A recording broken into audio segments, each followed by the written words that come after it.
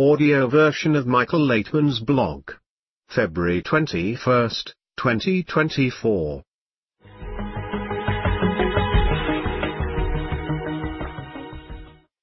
Michael Laitman on the Times of Israel, from the blind leading the blind to the sighted leading the blind. Two students looked at a waving flag. One said, "The flag is moving." The other replied, "No, the wind is moving, which makes the flag move."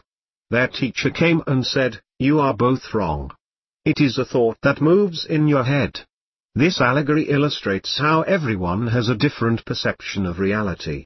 We each have different perceptions because we are brought up on different foundations and ideals. One sees the flag moving, the other sees the wind moving the flag, and the other sees thought moving in our heads, and we cannot agree on whether the flag is moving. The question thus arises as to whether it is possible to reach mutual decisions. The Sanhedrin, for instance, was a spiritual governing body that existed in Judea around 2000 years ago.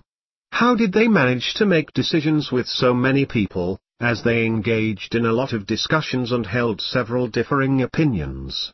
Those people understood that there were those among them who were closer to the sensation of nature's altruistic and connective forces, who understood and knew more about nature's laws than the others, and they more or less yielded to them. A person who is higher in attainment of reality would indeed hold a more accurate opinion than one who is lower in their attainment and consciousness. We would thus be wise to annul our opinions to such people. Of course, this raises the question, how could anyone determine who is higher in their attainment of reality? We again become faced with the problems of how each one perceives reality differently, and indeed, in our current level of perception, it is impossible to make such a determination. We thus find ourselves in the state that our world is currently in, the blind leading the blind. If we give the world a chance, we need to realize that it is not up to us, as we are limited in our understanding and feelings. Giving the world a chance is up to nature's laws that operate beyond our understanding. If we reach the understanding that the laws of nature control everything and everyone, and we wish to accept these laws upon ourselves, then we will become ready to seek the wisest among us and follow them. We would then shift to the sighted leading the blind. Humanity is in a developmental process towards such a state. Our particular era is characterized by humanity becoming an orphan. We are transitioning to a new era characterized by tightening interconnections on a global scale, and the ideas that held us together on various local, regional and national levels in the past no longer serve us in today's globally interconnected reality.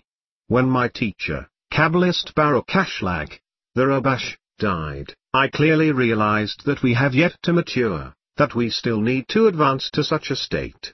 The more we mature, the more we will reject false navigators of our lives, and seek out ones who possess a true attainment of higher levels of reality.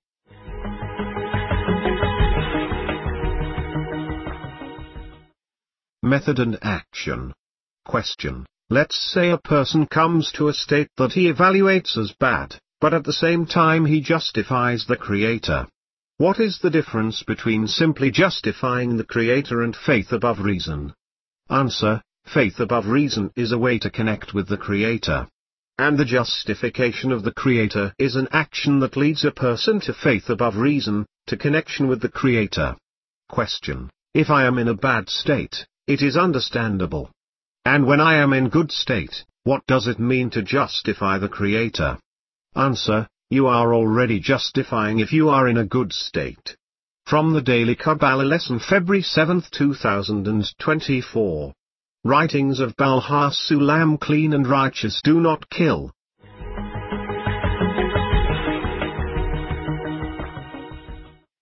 When failure becomes success. Question. When obstacles or difficulties arise, which the Creator creates, how does one examine whether it's given to strengthen oneself or whether to just avoid it?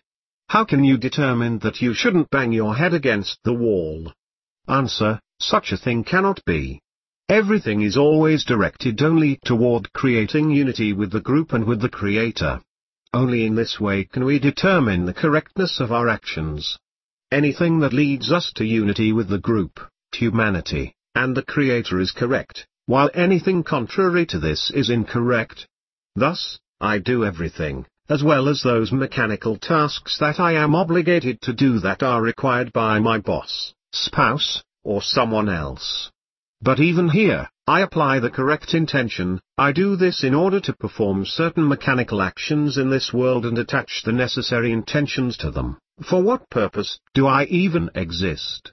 And then all these seemingly completely unnecessary actions for spiritual ascent become useful. Question: suppose, in a certain situation, we perceive something as a negative influence, we feel bad and it's hard for us. How do we still understand when it's worth putting in even more effort, or whether we shouldn't tackle it at all? You once said, apparently the Creator does not allow this to happen. Answer: this can only be said after you have absolutely done everything and nothing worked out, then it shouldn't have worked out. So failure itself becomes success, the most correct result.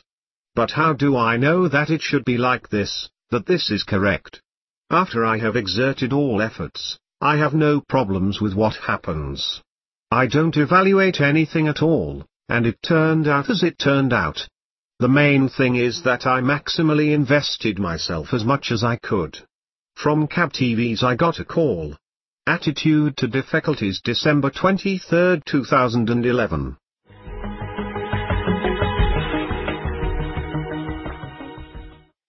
The Creator helps everyone. Question: how do we come to a state that the words of the Torah stay in the heart? Answer: if your heart is not connected to others' hearts, keeping what comes from the Creator is impossible. To distinguish whether it is connected with the hearts of your friends, you must constantly check for yourself what you are studying, and then you will know. Question: what does it add to a person if he discovers carving on the tablets of the others' hearts? Answer: he discovers how the Creator helps others, and this gives him the strength to ask the Creator to help him. From the Daily Kabbalah Lesson, February 4, 2024. Writings of Baal HaSulam Freedom.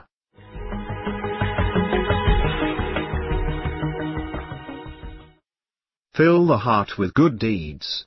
My heart is hollow/slain, within me, and then he is awarded freedom from the angel of death, Baal HaSulam, Shemati 178, freedom. Question: what is this state of my heart is hollow within me? Answer: a hollow heart means that a person cannot fill it with good deeds. Question: if we are grateful for the teacher and for the friends, are these good deeds?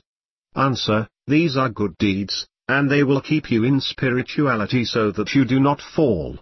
From the Daily Kabbalah Lesson, February 4, 2024. Writings of Baal HaSulam Freedom.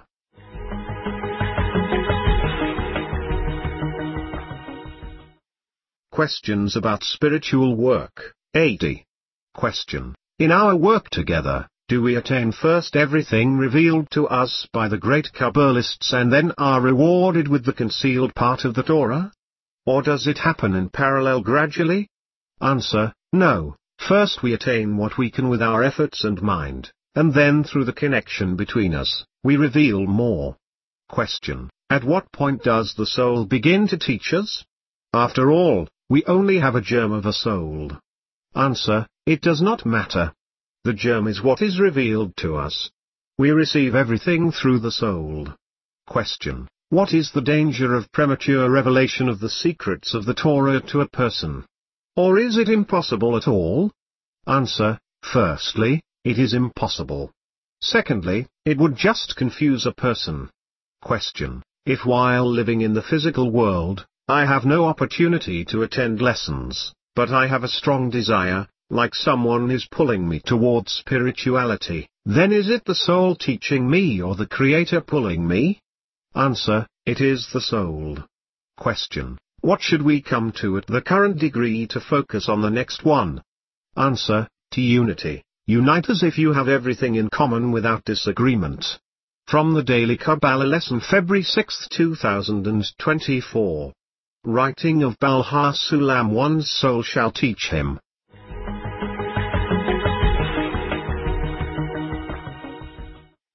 The code of the Book of Zohar. The souls of Cain and Abel were extended from the name Elohim.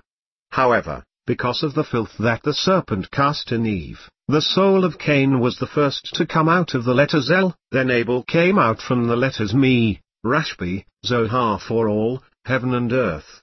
Cain and Abel are two opposing forces that exist within one force called earth, and their connection transforms the earth. Question: and what does it mean that one killed the other? Answer: these are not physical properties but properties of nature. It is about one force killing another, and then that force revives. At first glance, it looks like a fairy tale description, but in reality, this is what happens to spiritual forces. Question: interestingly, the Book of Zohar was written thousands of years ago, yet to this day, if you analyze it purely externally, it creates an impression that there is some set of words that no one can decipher. Why is everything so hidden? Answer: no, it is not just a set of words. And it is not hidden. Their Zohar is incomprehensible to a person not in the spiritual world.